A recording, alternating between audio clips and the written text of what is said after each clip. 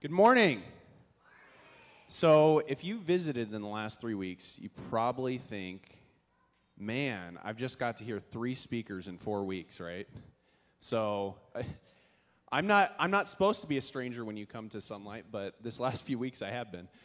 So I'm really, really glad to be here this morning. My name's John Mueller. I'm the lead pastor here at Sunlight Community Church. The last few weeks have been kind of difficult, and I've been very thankful for the prayers and the meals. A few weeks ago, it was like almost right before a Sunday, I tested positive for COVID and the flu. I've been sick, and now I'm slowly recovering, but I'm just thankful for your prayers. There's someone that I do want to pray for this morning. Usually I start everything out in prayer, and many of you know Jay Nicholas. He's come to speak here quite a few times, and he also was the one who planted Sunlight originally. He was the church planter here, and so he's currently has COVID and is in the hospital. So I want to pray for him this morning as we start the service. But I do want to say something. I think it's interesting that somehow I got sick in the middle of a series about core values. So I really think that's kind of interesting about how things happen that way. I think God wanted me to preach the sermon that I'm preaching today because it gave me a little bit more time to think about it. And so I'm really, really excited to be up here this morning. So let me pray for Jay, but also pray for the passage that we're going to be going through this morning. And I'm praying that everyone would be encouraged by it. Heavenly Father, we just come before you, and we know that your word does not return void. We know that there are many promises in your word, and we're going to hear a few of them today. Also, Lord, we want to be a church that applies the word of God, and so help us to do that through your Holy Spirit.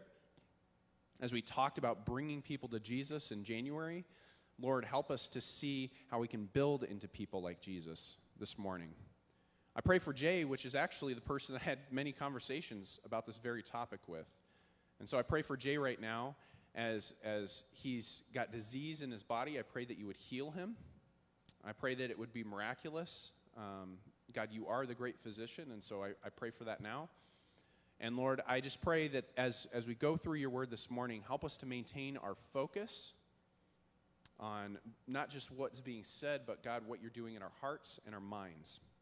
We say all this in Jesus' name. Amen. So today we're in the second week of a 3-week series that was supposed to be in January, but now is in February. And so it's called DNA, the core of the local church. Have you ever wondered what is the core of a local church? And I think sometimes we make things more complex than they have to be. Have you ever noticed that? Like, things tend to be complex. And I was told once, if you can't explain it to a 5-year-old, it's not worth explaining at all. That probably means that's probably why I never took physics. Sorry if anyone's taken physics. It's probably why I haven't taken quite a few math classes that I didn't want to take. So, but today, it's one sentence that I want you to remember. And so the sermon today is the second of 3 core values. Does anyone remember what core value I covered in January? Anyone? This is a quiz. One person. Okay, this is good. We'll do a review. The core value was bring people to Jesus. And I can't think of anything that I would want to do as a Christian besides bring people to Jesus. That's about it. That's the only thing I would want to do. And this week, it's build into people like Jesus. To build into people like Jesus, we need to have lives filled with purpose. I know sometimes we struggle with purpose. I can tell you the first 7 days of me being sick was basically just me lying in bed. And when you lie in bed, you lose your purpose. And then you start doing things like posting things on Facebook or Instagram like, what should I binge watch? Right? That's the next step when you're sick. Just kidding. I didn't do that, but I've heard people do that. So let me explain it with a Peanuts cartoon. Can we show a Peanuts cartoon? There's a Peanuts cartoon up there. I'm going to describe this. So Snoopy is dealing with purposelessness. He doesn't know what to do. And so Linus here throws a stick for Snoopy to retrieve, right? And Snoopy's a dog. He's supposed to retrieve the stick. That's what they do. His first instinct was to do what he was accustomed to doing, chase the stick. But he paused for a few moments and decided against it, thinking, this is what he thinks, I want people to have more to say about me after I'm gone than he was a nice guy, he chased sticks. Think about that for a second. Christians never merely chase sticks. We never just go through the motions. Our first instinct might be to do something that won't matter for eternity. But yet, Christians do not stay that way. We're thriving with purpose because we bring people to Jesus and we build into people like Jesus. If you've been living a life without purpose, it will feel like you're chasing sticks. What's the next thing that you're chasing? Maybe it's retirement. Maybe it's the next promotion. Maybe it's the next stage in life for your kids. Maybe it's, I'm going to be in high school or I'm going to be in college. You might feel like a human doing rather than a human being. You ever heard that before? That's something I feel sometimes. I feel like, when you're going through tasks and you're finishing them, you're just doing things. You're not a human being. But this isn't the way it has to be. Right before the passage we'll be in this morning, 2 Timothy 3, 10 through 17. So you can turn there. 2 Timothy, it's in the pastoral epistles. Paul is talking about people being lovers of the world, lovers of self, money, and pleasure. And they're just not lovers of God. They have no purpose. So Paul tells us what we are to build our lives around. And John Stott makes this clear. John Stott is a person that I've read for years. He passed away a few years ago. But he said it this way: certainly the pressures upon us to conform are colossal. Peer pressure, right? Everyone says that the rest of life is like high school. You ever hear that? You're always wanting to conform to those around you. But not only the direct challenge to our traditional beliefs and morals, but also much more from the insidious, pervasive atmosphere of secularism that seeps into the church. Many give in without even realize what they're doing. But again and again, the Word of God addresses us, calling us not to be moved. We are not like a reed shaken in the wind. I run at my in-laws' house, and they have these like pond reeds kind of things that they just go like this. There's almost no breeze, but I can see it, and then I know I'm going to be freezing because usually it's in the winter when I'm running there. And so it's just shaking in the wind. It goes every which way. It doesn't do anything. We're not going to be like that. It says, feebly bowing down before it from whatever direction it may blow. Rather, like a rock in a mountain torrent, we are to stand firm. That is what it means to build into people like Jesus, standing firm in midst of obstacles. And all of us are going to encounter obstacles. Can I get an amen for that? Any obstacles this week? I was reminded of that on Thursday night. I received a bunch of different communication from different people about different things that are going on in the life of our church. And by the end of the night, I was kind of exhausted. I prayed a lot. I was thinking about a lot of things, and I thought to myself, this is what the Christian life is about. Those are the moments that matter the most. They're the ones that we try to avoid when we pursue a life without difficulty. So we know we'll encounter many difficulties as we build into others like Jesus. And I have known that all too well. So turn with me to 2 Timothy chapter 3, verse 10. I'm going to read the first couple verses here. It's a passage that I'm very passionate about. I've preached this passage I don't know how many times. I remember preaching it when I was like 19.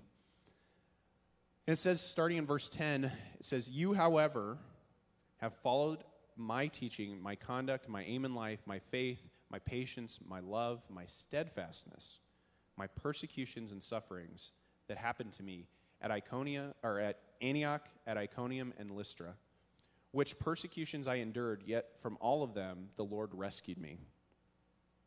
When it says here, "you, however," it's contrasting with all the stuff that happened before, with the people that follow Jesus versus the people that don't follow Jesus. Christians are different.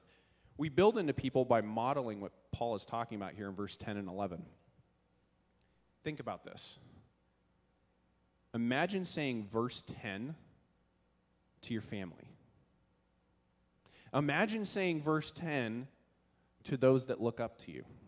Imagine saying verse 10 to someone you're having difficulties with. That's pretty hard. Timothy, as well as us, need to follow Paul, who followed Jesus. And that's what's important. If you're going to say to someone and build into them, follow me as I follow Jesus, it's going to start with what Paul says in verse 10 here. So to build into people like Jesus, first we need to follow. You know, everyone that reads a leadership book, it never says follow first. Have you ever noticed that? I mean, there's some that are close. They have very clear principles, like go and pursue mentors and stuff like that. But it's like lead in the moment now before you follow in that sense. To follow, you need to listen to teaching. You must be convinced and committed. You know, you ever notice that when someone's unconvinced, they kind of just try to get out of a conversation really quick? If they're unconvinced, have you ever shared your faith and they're not hearing it? That's something that happens. You need to be convinced and committed. Conduct. Your way of life should be a template for others to follow. Not that you're perfect, but that you're pursuing Jesus. And so our aim and purpose, our commitment and follow-through in our walk with Jesus. Faith. What's our faith in? In God's promises.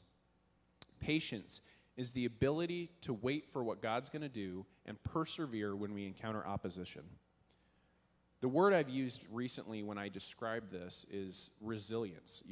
You're resilient in spite of those that oppose you. Love. You know, I don't know if I can talk much more about love. I think Steve's covered that the last 3 weeks. Right? Love for others is a result of our love for God. Steadfast endurance, a strong resolve in difficult situations. Many of you know my personality, and so the last 3 weeks, this is kind of what's happened. I feel better one day, and then I overdo it, and then I spend all the next day in bed. It's really discouraging. It's really discouraging. But I'm coming to find out that that's me trying to go back to things too quick. And so I have to limit myself from doing certain things. It says persecutions and sufferings. From reading the New Testament, we know all the things that Paul went through and can expect the same. And I encourage you to look up in a concordance at the end of your Bible, Paul, and you can find all these passages that describe what's going on. He describes it a little bit here. God will deliver us in the end. That's the point. If you're persecuted for your faith, God is watching over you and he'll rescue you. As a follower of Jesus, you need to expect persecution and suffering. You may have never heard that before. Or maybe you've heard that and you just don't want to listen to it. To build into people like Jesus, we need to model the Christian life like Paul did. We need to make this our own. You know, I've seen so many times in my life where people, including myself, I've fallen into this trap before, are living for others. And when you're living for others rather than essentially making your beliefs your own, then you really don't believe what's in God's word. It's hard to apply that. And that's when you see someone fall away, is because they're living for someone else.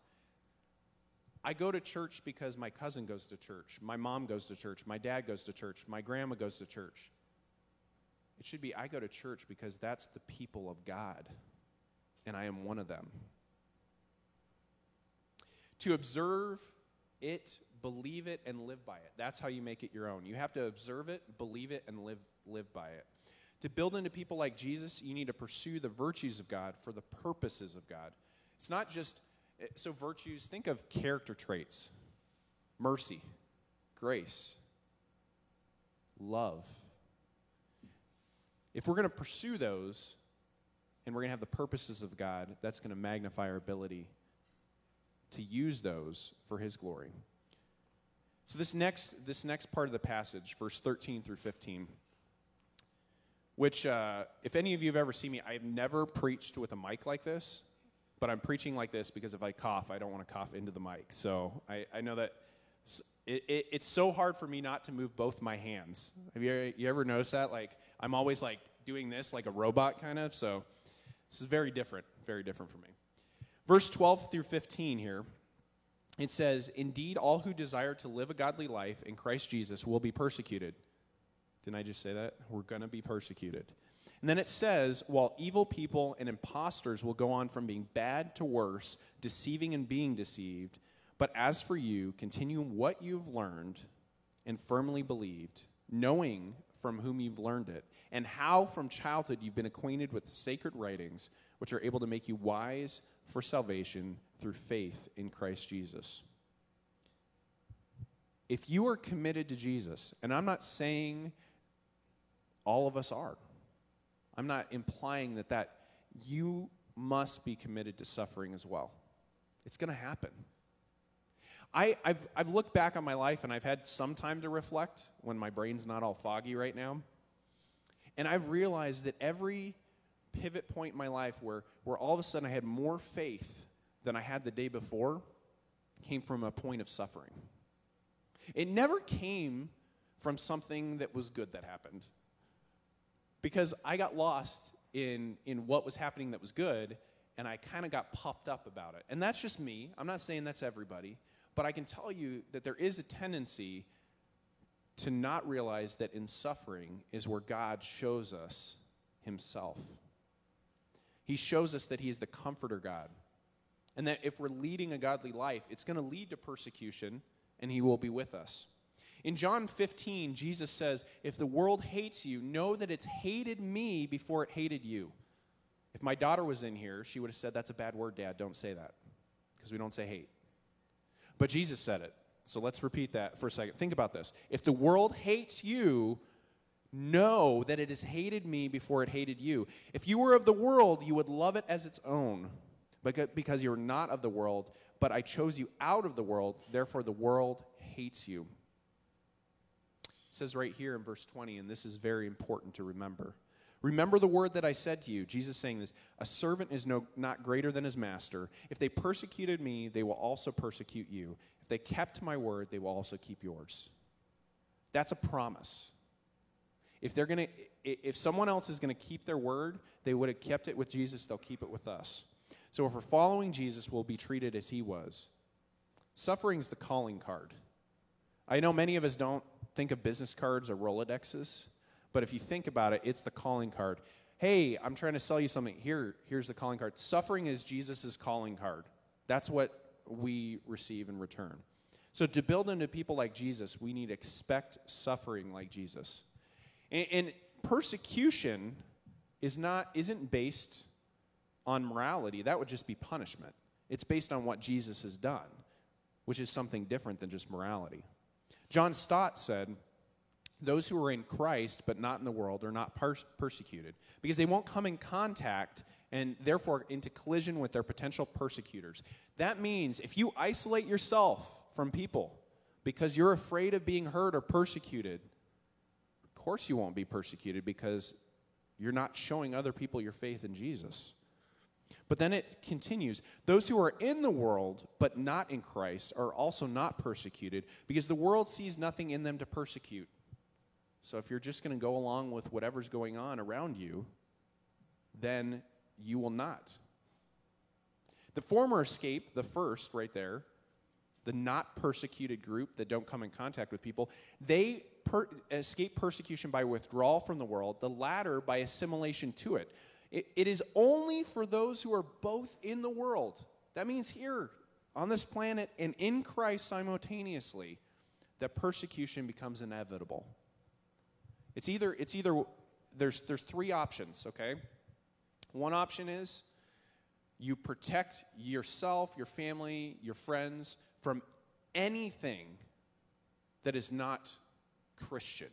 You separate yourself from anyone that you potentially could witness to. You just stay away from that. You try to protect them, and you shield them and hide them. The other is you come to church on Sunday morning, you kind of go through the motions, and then the whole week, your life looks no different than the person next to you that doesn't know Jesus Christ. And then the third option is that both of those things aren't true of you. You walk into work, and everyone's down because they're having to work overtime, and you're just like, man, I guess I get a bigger paycheck. You know, you're optimistic, like God blessed us with this. You change the world around you, because you're not withdrawing and you're not becoming like the world, you're trusting in Jesus Christ. So to build into people like Jesus is to live in the world facing persecution as it comes your way. Paul continues by saying, evil and fake people are going to go from bad to worse, deceiving and becoming deceived. I'm not an older person, and I'm not making a comment about old people, but bad to worse sounds like something that my grandpa would say. He passed away a few years ago, but he would always go, oh, it's going bad to worse when I was a little kid. It is bad to worse. What is worse than bad? Bad? I don't know. It's worse. It's worse than bad. It's the worst thing that possibly could be. You notice it says fake? It's like fake. Have you ever noticed when someone's being fake? I always think of the Mean Girls movie. You ever watch Mean Girls? There's a scene in it where this girl walks up to another girl and is like, man, I love your skirt. It's vintage. And she like walks away, and I don't remember exactly what she says. I try to forget. But it's basically like, that's the most horrible looking thing I've ever seen. Like, why did she wear that? That's fake people. I can't think of a better description. It's fake. If we're deceived by false teachers, we eventually deceive ourselves. This is a really long point I have here, and I questioned leaving it this long, but I know this is what we need to hear. To build into people like Jesus, we're not inviting people to a quiet and peaceful life, but to the suffering activity of saving the world. It requires sacrifice if you're going to build into people. You're going to take people meals. There's lots of people in our church that have received meals over the last 4 weeks that I'm aware of. We've received meals. You might take time off from work to help someone with something they need. You might use your skill set for another and not expect payment in return. We are in contrast. Christians are in contrast with the fake, deceived people if we follow Jesus. Because Paul says here, but as for you, it's so interesting. I know there's lots of buts in the Bible or however. He's contrasting this because this is not what we're like.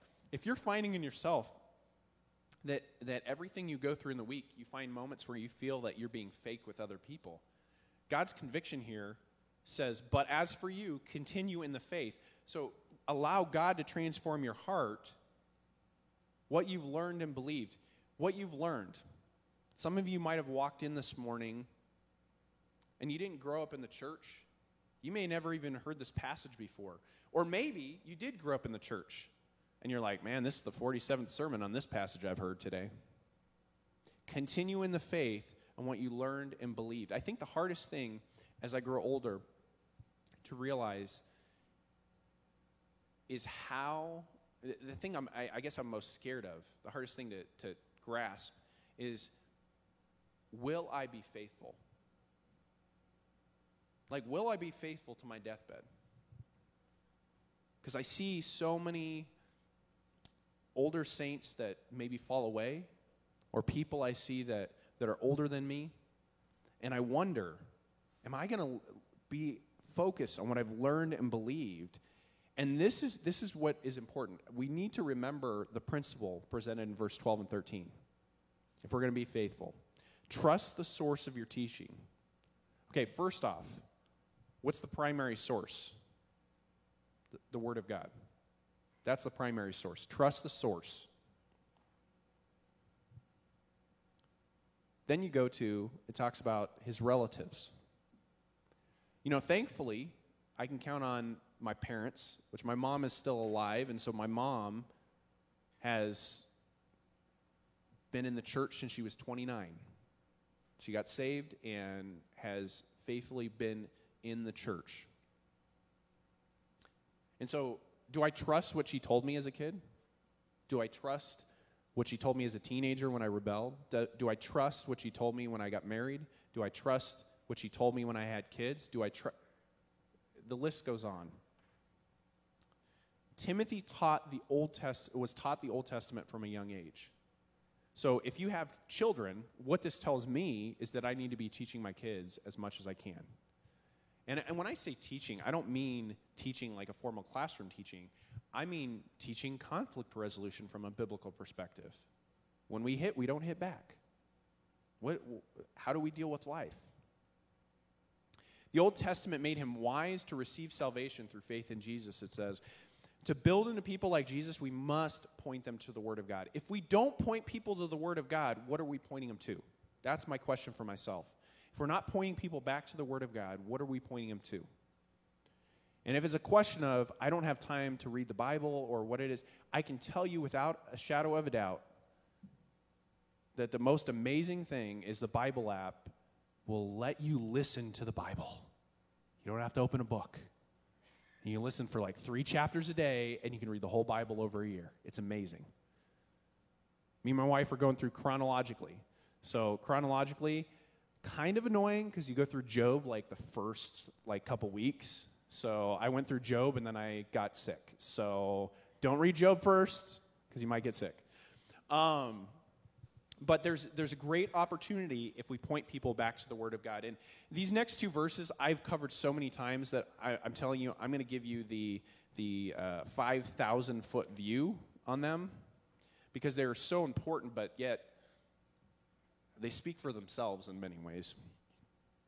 In verse 16, I'll read verse 16 and 17. It says, all Scripture is breathed out by God and profitable for teaching, for reproof, for correction, for training in righteousness, that the man of God may be complete, equipped for every good work.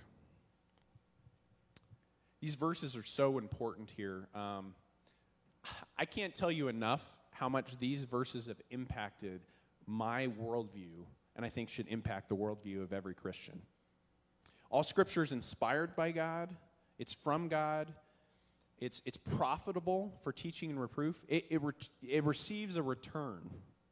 Both refer to what we believe about God. Teaching and reproof both refer to what we believe about God, our doctrine, you might say, our theology.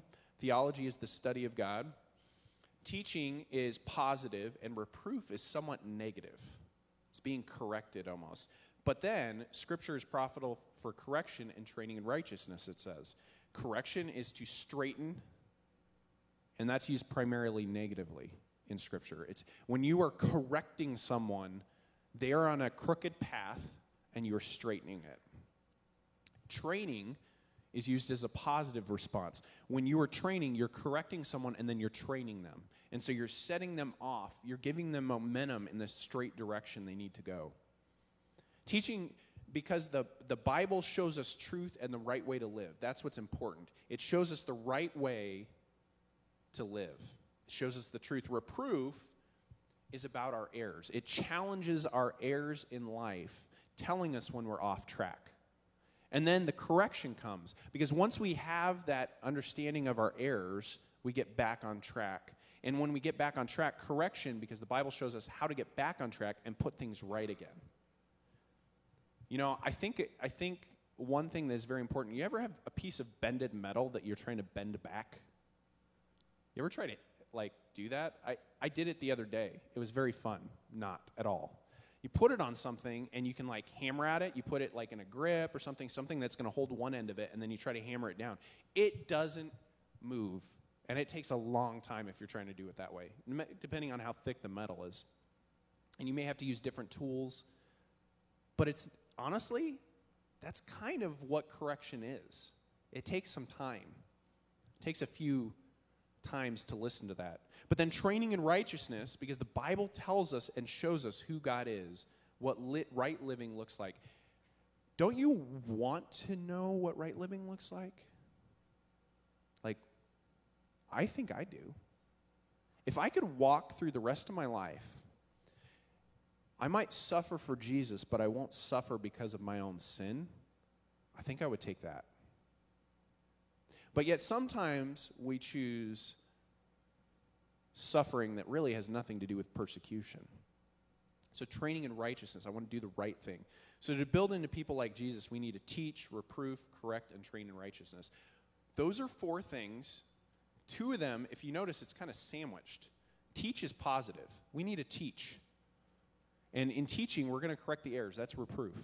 And then when we're correcting, that's when the person is moving from a wrong worldview to a right worldview or righteousness, and that's training in righteousness. So that continues. They're all connected. So if we go back into the Old Testament, the Bible was life to Moses, it was food to Jesus, and breathed by God. I don't know what more I need to know. It must be our breath, our life, and our food. What's the first thing you do when you get up? I know what most people do. What's the first thing you do when you get up? There's surveys about this, so I've researched it this week. Yeah, someone's putting up their cell phone. Exactly. I'll give you a challenge, okay? I'm going to give you a challenge, and I'm going to personally, I'm going to do this. Charge your phone outside your bedroom. Try it. See what happens when you wake up. Put your Bible on your bedstand. Do something different. Maybe you read your, like I said, audiobook or whatever. You want to do it that way? That's fine. But find a way to focus in the morning when you wake up on the Word of God. It must be our breath, our life, and our food. That's why we build into people like Jesus. And how we continue. All of this will not just make us better, it will make us complete for every good work. Matthew 28:20 says, teaching them to observe all that I've commanded you. Behold, I'm with you always and to the end of the age. You guys had to wait 4 weeks to hear that verse? I did the first two of that passage. Followers of Jesus build into people what the Word of God says. Followers build into others because Jesus is with us. With us when? It says there, always. How long? Forever. I don't know anyone that can promise that. I mean, look around at the person you're with or the people you're with. Are they going to be always with you? Forever? I mean, forever. No. Jesus is going to be with us to the end of time. Jesus is beside us in our greatest victory and our worst defeat. And I find the worst defeat is the moment we're humbled to the point where we receive him as he is versus receiving him and thinking we can do it on our own.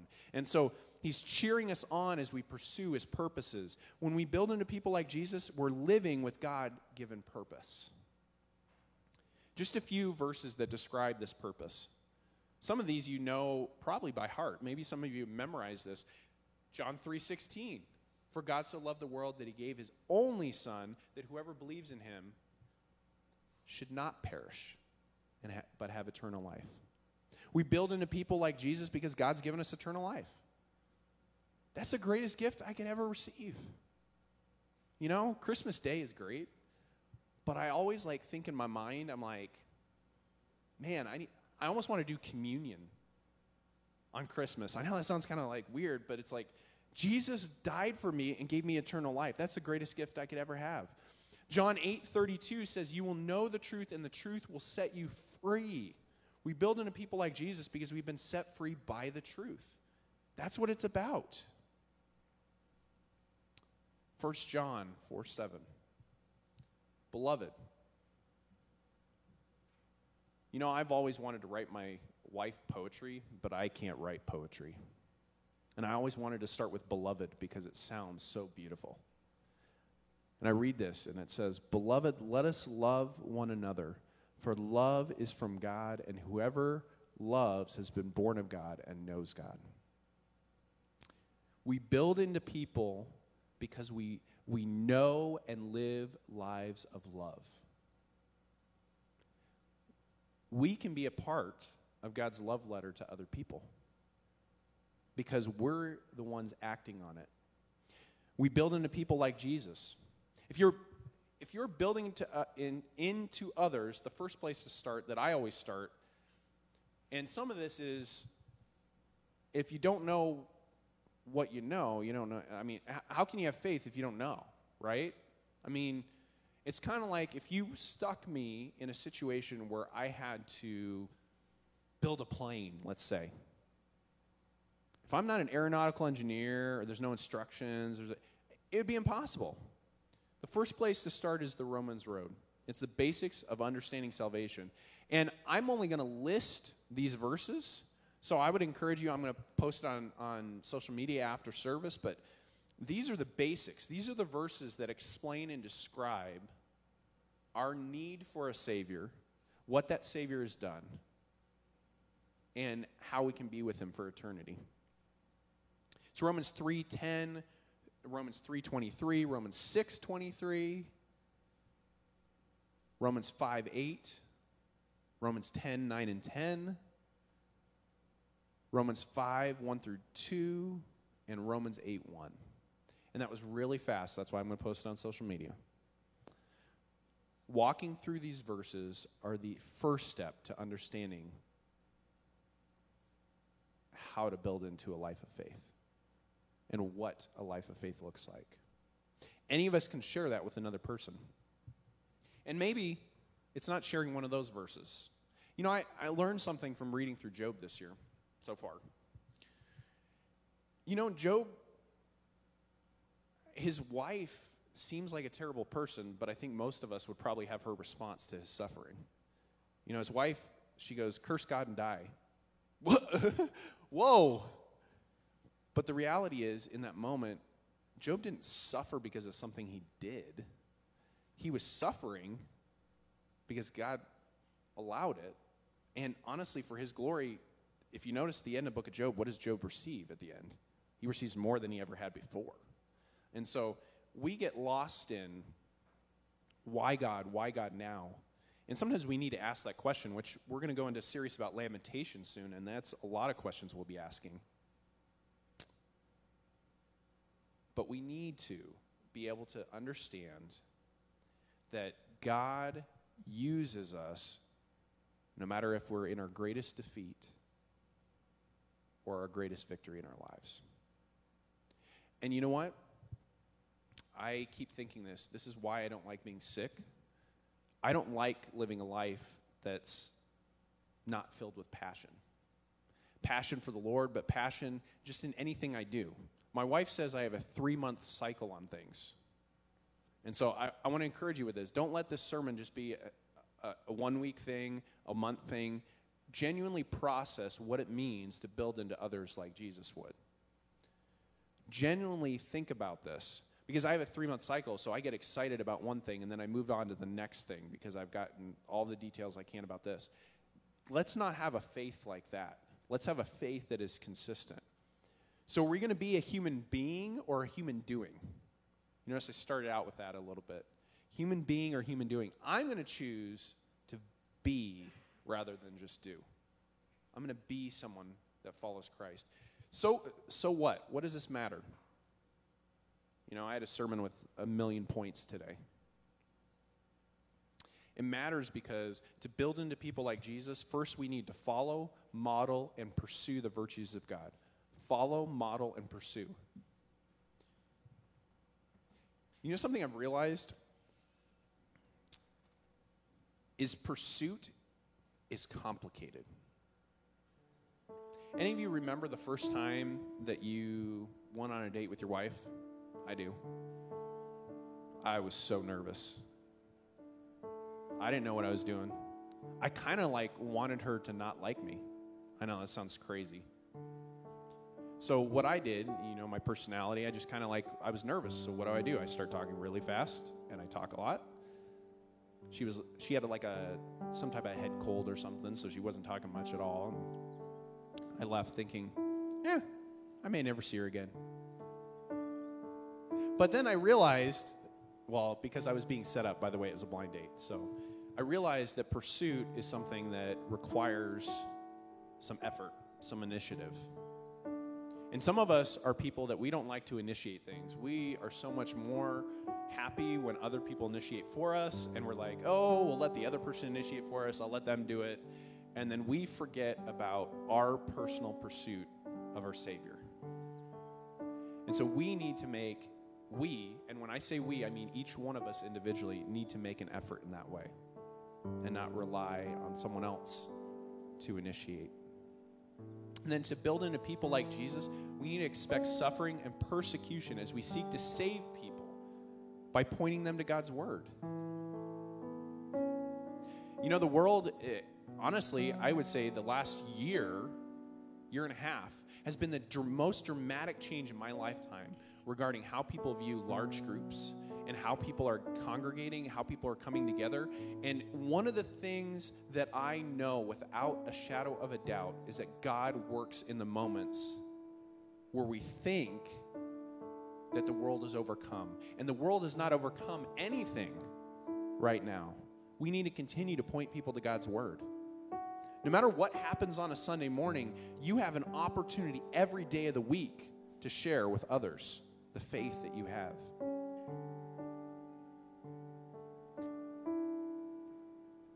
And then third, to build into people like Jesus, we need to teach, reproof, correct, and train in righteousness. You could think of that as that's the plan. That's exactly what you need to do. Those 4 things, do it in that order. Go through it. God has given us a plan. Sometimes I have people tell me, and I've felt this way at times too, is I don't know where to start. Right here, it's got where to start. Those are the 4 steps. I'm very thankful just to be able to come here this morning. You know, I had kind of a crazy few weeks, and I started to realize that no matter what I'm going through, God is still at work in his people. And he doesn't need any one of us, but we get the choice to be a part of what he's doing. And that's what's exciting. That is what excites me. Because I get to be a part of something that God's doing.